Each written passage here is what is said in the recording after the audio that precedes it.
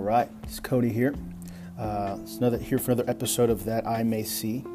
That's the name of the podcast. Get that name from Psalm 119, where the psalmist is writing and says, God, give me eyes that I may see wonderful things in your word or wonderful things in your law. And that's really just the basic, simple premise of this podcast, is that on a weekly basis, hopefully, we can look at each book of the Bible and even after that, certain portions of Scripture, and just talk about it and see wonderful things in Scripture to stir up those who may have a hard time seeing the beauty of the Bible. And so my goal, as I started last time, is to help us see wonderful things in every book of the Bible. And that's what I want to do this week again, too. And so the last episode, I did Seeing Wonderful Things in Genesis. In this episode, I want to do Seeing Wonderful Things in Exodus. I want to go book by book. And I want to do something a little special this week, as I can't do it every week. I probably can't do it a whole lot, but I want to have on a guest this week. And this guest is amazing. She's brilliant. She's one of my favorite theologians, one of my favorite people in general. Her teaching and just her life and her work, they just really glorify God and really reflect what I think is biblical justice and just biblical Christianity. I think she, in such a unique way, lives that out. And her name is Miriam Boone. And I actually have the privilege of going to church with her and working for her and alongside her. Miriam Boone is the executive director for One Hope Tulsa. One Hope is a nonprofit that is dedicated to doing justice, doing biblical justice, and giving the one hope of Jesus to the community in biblical ways, in trauma-responsive ways. We know we live in a world where it is becoming more abundantly clear that most people have some form of trauma from some point in their life. And I think Miriam, more than anybody on our staff, has recognized that and led the way in how we can respond to those things. She's helped develop and direct a variety of programs, including an urban ministry internship for college students. I love the urban ministry internship because different students from colleges all over the country have come and have been a part of this internship, whether it's from Covenant College, whether it's from Boyce College, whether it's from here in Tulsa, TU, or whether it's from Harding University. I mean, just different places where students are following the Lord. And they come here and they do this internship for the summer that teaches them about biblical justice and about caring for the poor. And we also have a fellowship as well for those who are college graduates, recent college graduates, that can kind of extend that internship, not for the summer, but for the whole year. And also, Miriam has a BA in English and Bible. And also, she has completed the Christian Counseling Education Foundation's Advanced Biblical Counseling Program. One of the reasons I also think she's just brilliant, she has an MLit from the University of St. Andrews. It's a very prestigious university, and she has her MLit in the Bible and the contemporary world. The reason I want to have her on, there's so many reasons, but one of the reasons is because a few years ago she preached a sermon called the Fear of Egypt. No, I'm sorry, it's called The Anxiety of Egypt, How Fear Fuels Oppression. And I wasn't there when she preached it, but when I began attending Springs of Grace Bible Church, which is where we go here in Tulsa, someone sent me that and they're like, bro, you have to listen to this. I didn't know Miriam that well at the time. I didn't know a lot of people at our church that well at the time. So I listened to it and I was just blown away about how she was able to correctly apply Exodus 1 and 2 to even not just the ancient world, but even the modern world today. And how our country, in a lot of ways, is taking after Egypt and its fear and its anxiety, and how oppression comes into that. And it just blew me away. It helped me see the book of Exodus in a whole new way that I'd never seen it before. And so I kind of want to have her on to talk about it, and just for her to share a few insights or a few things that she thinks is amazing in the book of Exodus. I think you're going to really enjoy her in this episode. This will probably be your favorite episode because she's on it. I love her so much, and so yeah, we're gonna begin.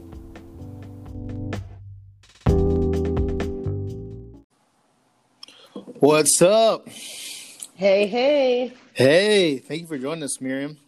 I Of was trying course. to see if that link worked or not, and obviously it does. All right, let's kind of go ahead and get into it. Obviously, people know this is the That I May See podcast, and like I said, kind of an intro. One of the reasons I wanted to have Miriam on is because I think she has some really amazing insight into the Book of Exodus and just seeing wonderful things in there. And Miriam, there was a sermon you preached at Urban Ministry Conference in 2017 called "The Anxiety of Egypt: How Fear Fuels Oppression." Can you talk about that a little bit? Kind of how you came up with that title, and even just a few key points in that message. Yeah, absolutely. Well, thanks for having me on. And Yeah, I want to it's say great. before I dive in that I love the title of your podcast and the verse it comes from, because I think when I think about who you are, I see someone who, for anybody who doesn't know you and get to interact with you on a regular basis, you have more joy in God's story than I think anyone I know. Like that when you see wonderful things in the Bible, it you truly wonder over them. Like Hmm. you find so much joy in scripture, and it's just such a source of life for you, which is how it should be for all of us. So I really love that you're doing this and just kind of Thank walking you. through scripture and sharing those things. But Thank you. yeah, That's so encouraging. I heard I heard someone say the phrase, I think I read it somewhere, the anxiety of Egypt. And that stood out to me because I hadn't encountered that. And so I kind of went back looking to try to see, because I've thought of Egypt, and I've thought of Egypt as being oppressive, or Egypt Mm-hmm. as being, sort of a terrible place Mm-hmm. for God's people to live. But I never thought of Egypt as a place of anxiety. Mm. And so I kind of dove into Exodus, the first few chapters of Exodus, just deep in study, trying to understand this. And what I found was that Egypt is a place of extreme anxiety. Mm. And that really, the way the author writes this story, we see that so clearly, because what happens is this king shows up in Exodus chapter 1 who doesn't know about Joseph. So the Israelites have been living as sojourners or aliens in the land of Egypt. But it seems like there's a neighborliness that has existed between Egypt and Israel. And yet Mm-hmm. this king comes up who doesn't have a personal relationship with Joseph. He Mm. doesn't know anyone who's a member of this oppressed, what ends up becoming an oppressed group. And Mm-hmm. so he comes to power, and he says to his people, look, the Israelites are numerous, right? And this is really interesting, because you see this connection right away in Exodus to Genesis, because in Mm. Genesis, Abraham is promised that God is going to make his descendants more numerous than the stars. Mm-hmm. And Exodus 1 opens by saying the Israelites were fruitful, they're increasing rapidly, they're multiplying, they are becoming extremely numerous. So they are on this path to becoming more descendants than the stars for Abraham, right? And instead of Right. having that point of view of seeing that this is God's hand of blessing, the new king says, look, they're numerous, and this is a problem. And he says, he kind of creates this hypothetical to scare the people around him. He says, like, Mm-hmm. hey, like, if we need to be reasonable, we need to do something about this, because if we don't, they're going to multiply, and if a war breaks out, they're going to join our enemies, they're going to fight against us. And then the conclusion to his fear, to his kind of list of Mm-hmm. worries, is really interesting, because he doesn't say what you might expect, which is they might kill us all, or Mm-hmm. we're going to be harmed. Instead, he says they'll leave. Well, why does he care about the Egyptian? Why does Mm. Egypt care about the Israelites leaving? Because the Israelites represented production capacity. They Right. represented potential national, product. And so this is really rooted in economics. Mm. And what happens is he's afraid that if Israel goes, they're not going to have as much. They're not going to have enough. Mm. And all along, when Moses shows up and starts asking, what does he say to Pharaoh? Let them go. And Pharaoh's like, no, I'm not going to let them leave, because he needs these bodies here to produce for him. Wow. And so and it's interesting how it starts, because the first thing he says is, let's deal shrewdly. And I mean, I think this is sometimes how we respond to our own anxiety. It's like, let's be reasonable about this. I mean, this is a real problem. We kind of try to present it as though the only logical thing is to do something about this thing that's scaring us, this fear that we're not going to have enough. And then he establishes a hierarchy. He assigns taskmasters who are over the Israelites. And from there, we end up in full-blown oppression and slavery. He oppresses them with forced labor, makes their lives bitter, ruthlessly imposes all this work on them. So now we've essentially got a situation where we have this enslaved people. And I think we have to be willing to recognize that the anxiety of Egypt has been the catalyst for the enslavement of an entire people group. And to me, that makes me stop and think, because I have to ask myself, where is the anxiety of Egypt showing up in my own life? Where is the fear of not having enough dangerous for the vulnerable people around me? Because that's what happens. Like, we convince ourselves that as long as we're not hating people, we're not hurting them.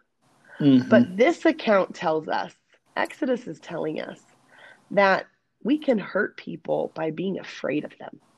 That it's often our fear that ends up driving us to implement policies and systems that harm others. And I mean, you don't have to think too hard about the politics of our nation to figure out ways in which our own fears are fueling systems and policies that are harming those who don't have as much power.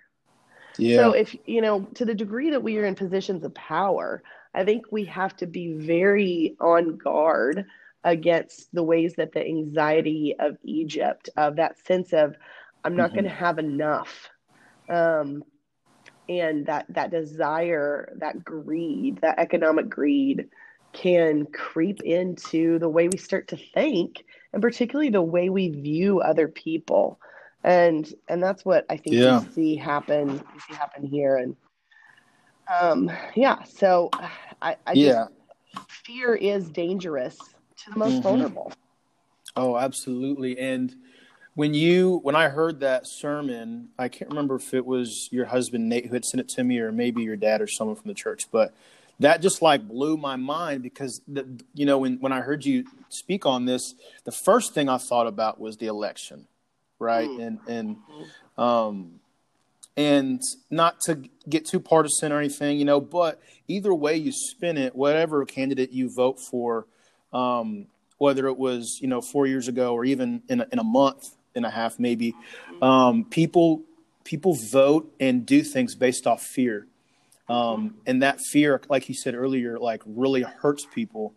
Whether it's people at the border who have this fear placed upon them because they're immigrants, or whether it's African Americans, or I mean, just all kinds of different people groups that we kind of naturally, because we're not around them, we might think oh yeah, we need to be afraid of them. And I just think I'd never seen that passage applied that way, but it makes perfect sense to me. Right. And let me show you this too in the text, because I said fear is dangerous, especially for the most vulnerable. And by the time you get to the end of Exodus chapter 1, so Pharaoh has he kind of does this us-them thing. He's like, we need to deal shrewdly with them, because otherwise they're going to break out and we're going to be in danger. So he kind of creates that us-them split. But then by the end of the chapter, he commands all his people, you must throw every son born to the Hebrews into the Nile, but let every daughter live. And I mean, I've tried to picture this. I'm like, how do you get people who were neighbors to go and throw their neighbor's baby into a river? What can transform people like that. But if we look at history, this happens, not just in the Hmm. Old Testament. Think about what happened in Rwanda. If you study the Rwandan genocide, you got Yeah. people who were literally killing their own relatives, their own Yep. church, members, Hmm. like their doctors, their teachers. And it's fear that Right. fuels this. And so that's Right. kind of what I wanted people to see when I tried to open this text, is that oppression is so often fueled by fear, by our own anxieties, Hmm. and by the way in which kind of a way of thinking about the world where I'm like, I need to store up enough for me. Like Mm. Pharaoh builds these store cities, which it's like, okay, you may have a shed out back that you keep your stuff in, or maybe I've got a bank account, but he's got entire cities where he is keeping his Right. extra. Right. And God would say to Pharaoh, you fool, your life is going to Hmm. be required of you before you even get to use this stuff. And Hmm. so I really think that that we have to be aware of that. And I also love one of the other things I wanted to highlight, because you think about what is beautiful about this text. Hmm. Well, in verse 20, there's a reference of chapter 1 to Okay. the goodness of God, that God was Mm. so good. And I know you talked in your podcast on your first episode on Genesis, you talked about the goodness of God in Genesis. Well, Hmm. how is that good God going to show up in the midst of oppression? Mm. Well, we see that unfold. And in fact, it seems like God actually introduces himself as Israel's God in this context where he actively responds to the cries of an oppressed people group. So God says, like, you want to know who I am? Who is Israel's God? Hmm. Israel's God is the God who answered them when they were enslaved in Egypt. Hmm. He's the God who showed up for them. And how does he show up? I mean, this is pretty amazing, because Pharaoh literally says, kill all the sons. Hmm. He sees them as the threat, right? And Right. the daughters are not they're not a concern in his mind. Mm. And yet, if you trace through the first few chapters of Exodus, what you find is that the daughters that Pharaoh ignored end up actually being his undoing. Mm. And the Amen. text is very clear to highlight this. So the first ones that show up are these Hebrew midwives, and Hmm.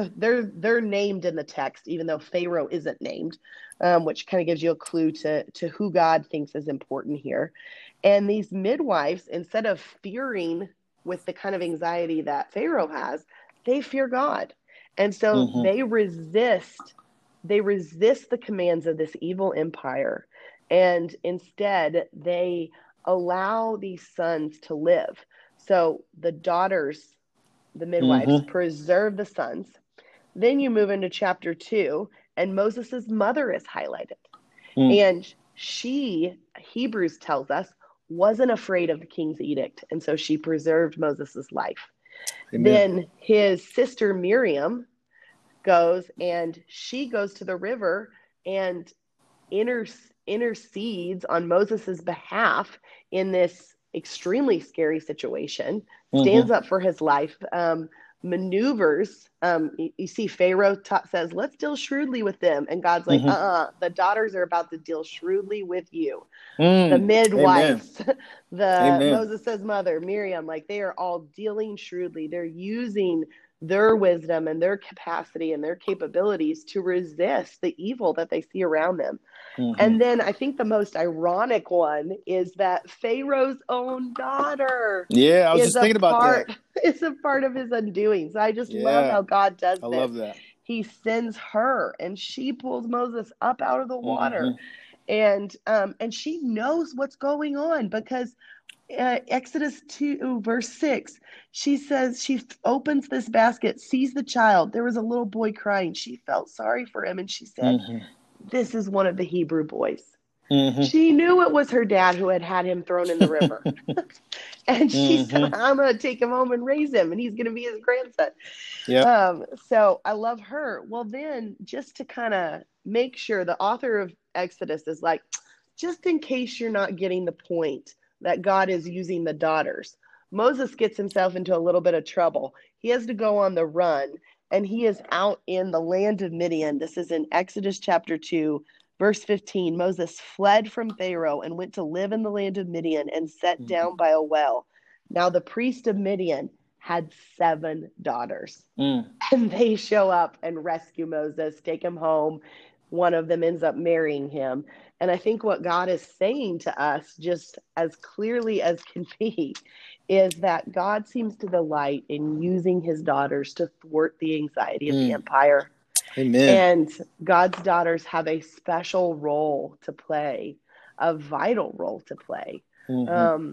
And to the degree that the world and the church, when they're being like the world, Mm-hmm. overlooks the daughters of God, they are Mm-hmm. making such a mistake, Mm-hmm. because the daughters are on the front lines of how God plans to move in the world. They are on the front lines of God's resistance, of his work of liberation in the world. And I love that Exodus just sets that up so clearly. And Exodus is a model for how we're supposed to think about what God has done throughout all of Scripture, that he is this Yep. God of Exodus. And Absolutely. so we see just the crucial role these women play in that. And I just think that's really beautiful. Oh man, do y'all see why I had Miriam on? This is, oh my gosh. I hadn't even listened to that message in a while, and I'm like, whoo, I'm over here tearing up. Oh, I love it so It's a much. blessing. One other thing I really love that I just want to Mm-hmm. highlight too Yeah. in Exodus 2 is at the end of Exodus 2, the Mm-hmm. Israelites who have been enslaved, they groan because of their difficult labor. They cry out, and their cry for help because of their difficult labor, because of the slavery that they are Okay. experiencing, goes up to God. And I want to point to this lament, because I mean, I think we talk a lot, probably not as much as we should, but about Mm-hmm. how important grief is and how important lament Mm. is. But one of the things that I think we miss is that to weep is an act of resistance. Like, Hmm. part of how we resist against evil, part of how we do the work of justice, is that we weep over injustice. I, because if you think about it, Mm. tears are a way we tell the truth about evil, right? Mm-hmm. When Amen. injustice happens, I mean, I remember, I'm sure you remember this too. I remember where I was when the decision came down about Mike Brown, and Mm-hmm. that was one of the cases towards the beginning of some of the more high profile police cases in our country. Right. And I I think I had thought there would, kind of expected there'd be more justice done, Right. and that that verdict came down, and I'm sure that I was not the only person who cried. Mm-hmm. And sometimes you look and think, oh, tears don't do anything. Tears say this isn't how it's supposed to be.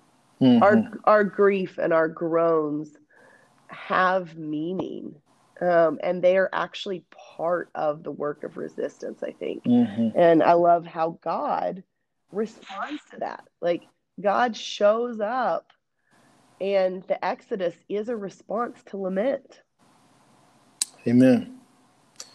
Amen. That's, oh my gosh. Woo, you got me tearing up talking about these daughters. You know, it's funny because like when it comes to the 2020 election and even so many Mm-hmm. things, you know, I'm just hoping the daughters save us. You know, like I'm just hoping whatever way you want to spin it, whatever your political view Mm-hmm. is, I hope that the daughters bring out a miracle or Amen. something, you know, And because it ain't the men right now. I'll tell you that right now. And I say that as a guy, you know, I can say that. But Yeah. oh man, that's so good. And I kind of wanted to highlight something too. Just a small thing that I see in the book of Exodus, I think is wonderful. And it's in Exodus 34. And it in the Old Testament, and I'd love for you to speak on this too, Miriam, if you have any Yeah. thoughts. But in the Old Testament, for the first time, God really kind of consolidates his character, right? I always tell my students in my youth group that if God had like a social media, Exodus 34, verses 6 through 7, that would be like his profile. That's the bio. Yep. Right. That would be his bio, right? Here's what it says. He goes to Moses, and it says, the Lord passed in front of him, this is verse 6, and proclaimed, the Lord is a compassionate and gracious God, slow to anger and abounding in faithful love and truth, maintaining faithful love to 1,000 generations, forgiving iniquity, rebellion, and sin, but he will not leave the guilty unpunished, bringing the consequences of the father's iniquity on the children and grandchildren to the third and fourth generation. And the reason this is so amazing, this is something that stands out to me, and I think stood out to all the writers of the Bible, is because if you read the prophets, if you read the Psalms, if you read so much of the literature of the Old Testament, this is the part of God's character that they appealed to the most. Wouldn't you say so, Miriam? Yeah, absolutely. Can you speak on that just a little bit?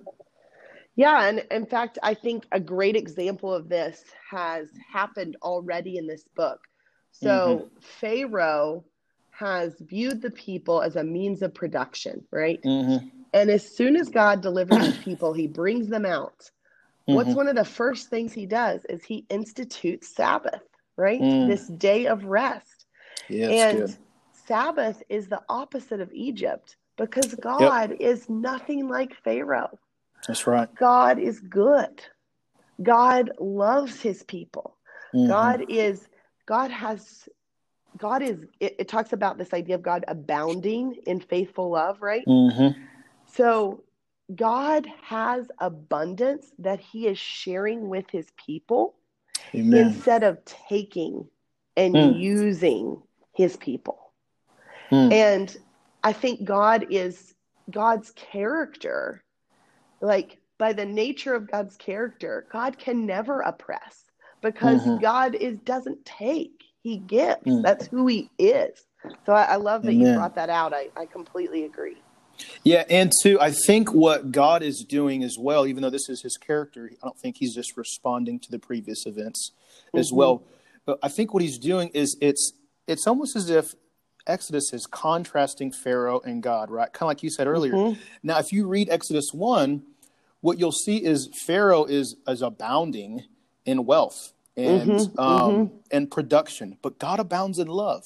Isn't that amazing? Like God is storing up love for us. And so I think that's such an amazing contrast. And you even mentioned Sabbath. One of the things that I think that evangelical Christianity often misses about the Ten Commandments is that the Ten Commandments are what I think what God is doing with the Ten Commandments is he is providing an alternative community to Egypt. Okay. And this is kind of what you're hinting out with the Sabbath, that, the Sabbath is, you're not a machine. You're not a slave in God's kingdom. You are a daughter, right? You're a son. You're a family member who is not meant to work all day, every day, as if that is the meaning of life, is to produce for somebody else, to be used and abused for somebody else. And so I just kind of love there's so many different things God is doing in this story to show us we should also be the alternative community. Right?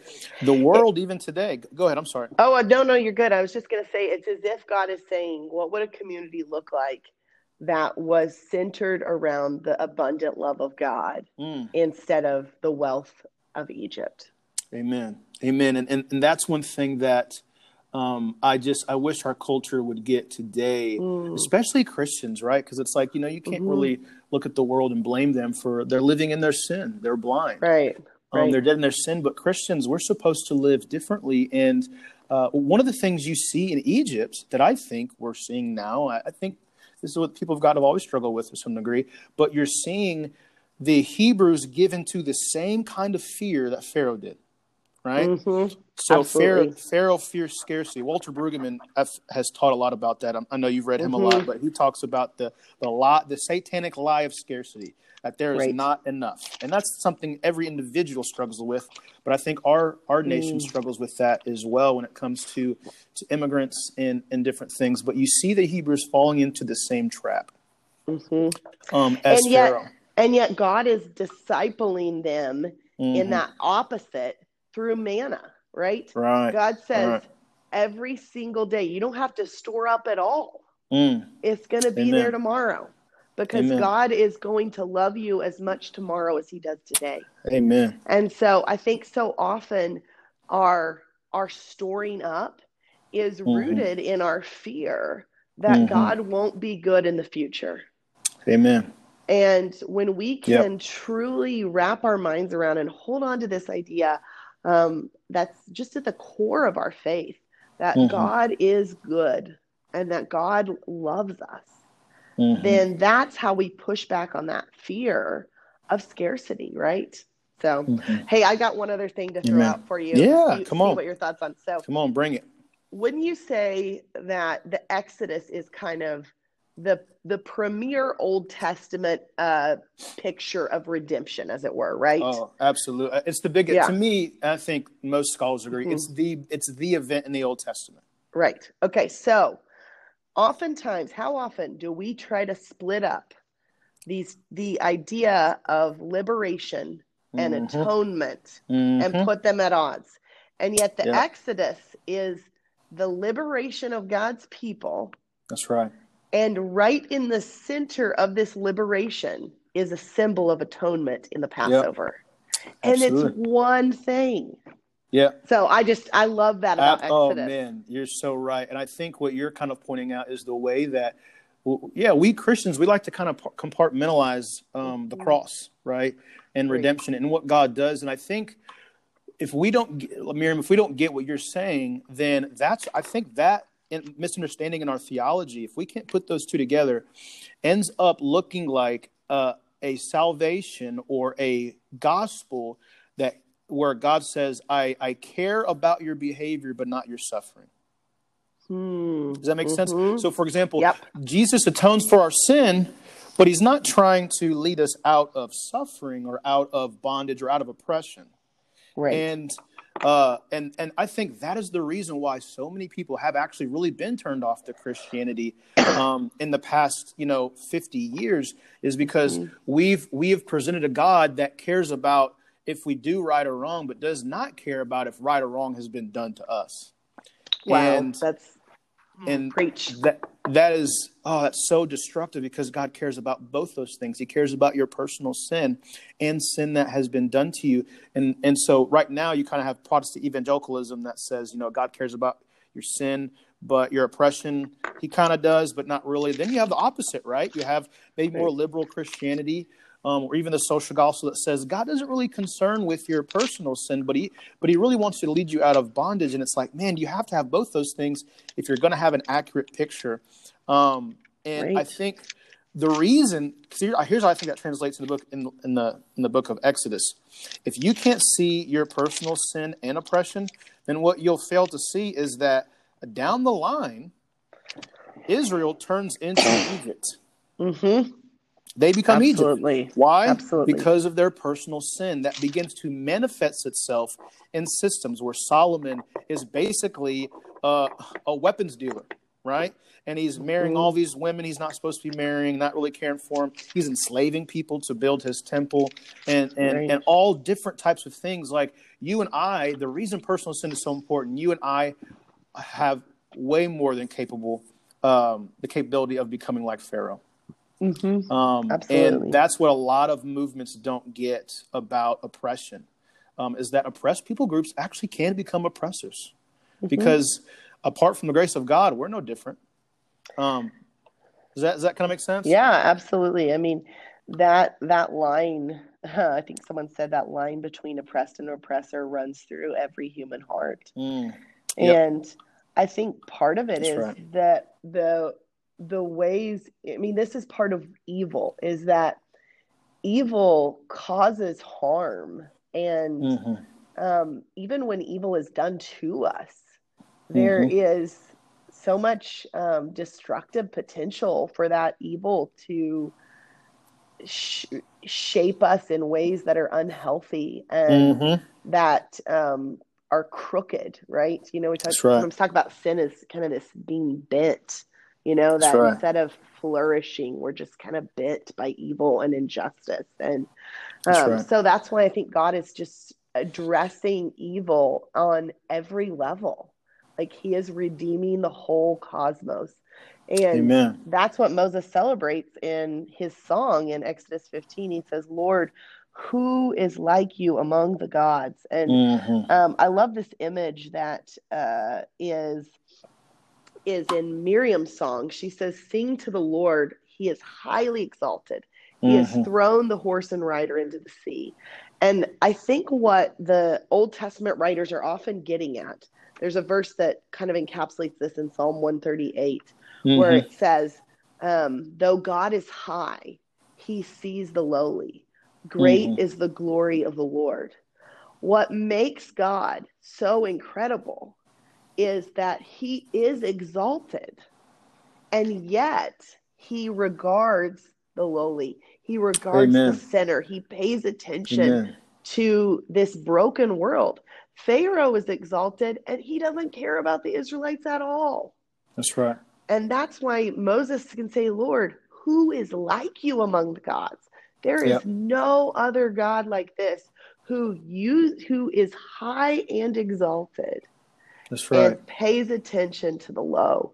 And I think Exodus highlights the fact, like you're saying, that there are all kinds of ways in which we are low and which we are in need of God to lean down and to help us. Oh man, that's so true. And I think one of the things that's amazing about this narrative is, and I think we have to realize, like, this. There are two kind of not traditions. There are two kind of schools of thought about, Mm-hmm. who wrote the books of Moses. Some people think it was actually Moses, which I kind of fall in that category, and some people think it might have been. Some sections might have been written by former Babylonian captives when the Israelites or the Jews were taken into captivity later on in the narrative of Scripture. Right? To me, either way you spin it, these books are written to a formerly oppressed people group, and that is incredibly important for how we read these books. Kind of like I said in Genesis. Imagine being a former slave, and the first thing the Bible tells you about God is that He's good. Mm-hmm. Like that's wonderful. And like you said, the first thing you hear is there's a Sabbath. This is before the law, right? Great. And just the joy you would have heard, you would have experienced being a former slave. Imagine being a woman, and I can't imagine that. I know you are. Obviously, you're a woman. Yeah, I mean, I'll tell you, when I first studied this passage, and this is why we need to have more women who are teaching these things to our daughters, because this was never highlighted for me that I recall. Maybe I missed it. But when I'm like studying this and reading this, I'm like in tears that, man, this is God's heart. Yeah. This is what God is up to in redemption. And the daughters are not being left out of God's work. Amen. And I heard Moses talked about so much. Mm-hmm. And I never heard anyone highlighting how God was also at work through his daughters and not just through his sons. Amen. It's like in the ancient world, it's been this way for a long time, but in the ancient world, it was unheard of that anybody cared about slaves and that anybody cared about women. Yeah. And who cares about both of them? It's God. Right. I think we don't realize how revolutionary the ancient biblical text would have been in its time. Now, we look back at it and we're like, this is such a archaic book. And even today it's revolutionary.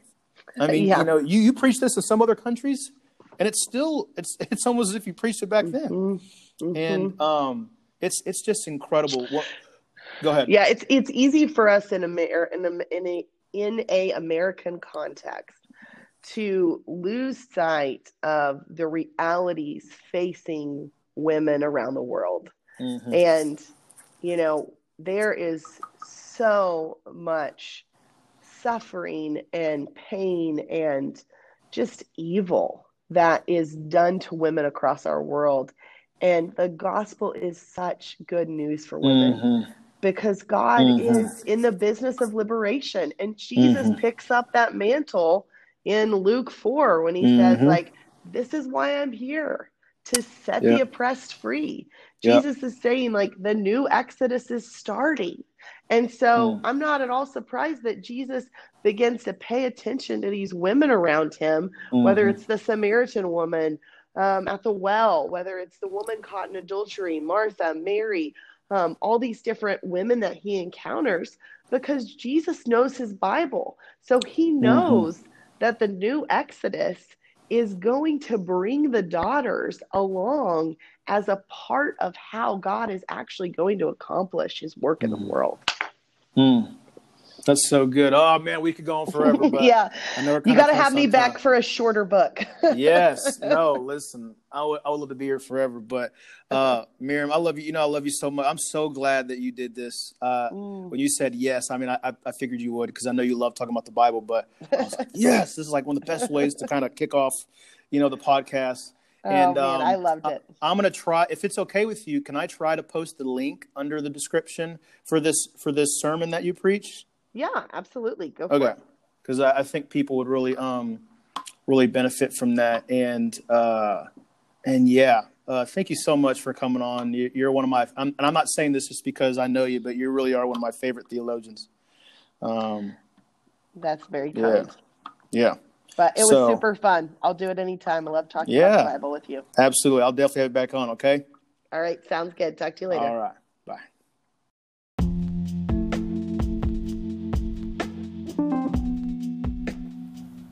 All right. Just kind of wanted to do a little outro for this episode. Do you see why I asked Miriam to come on?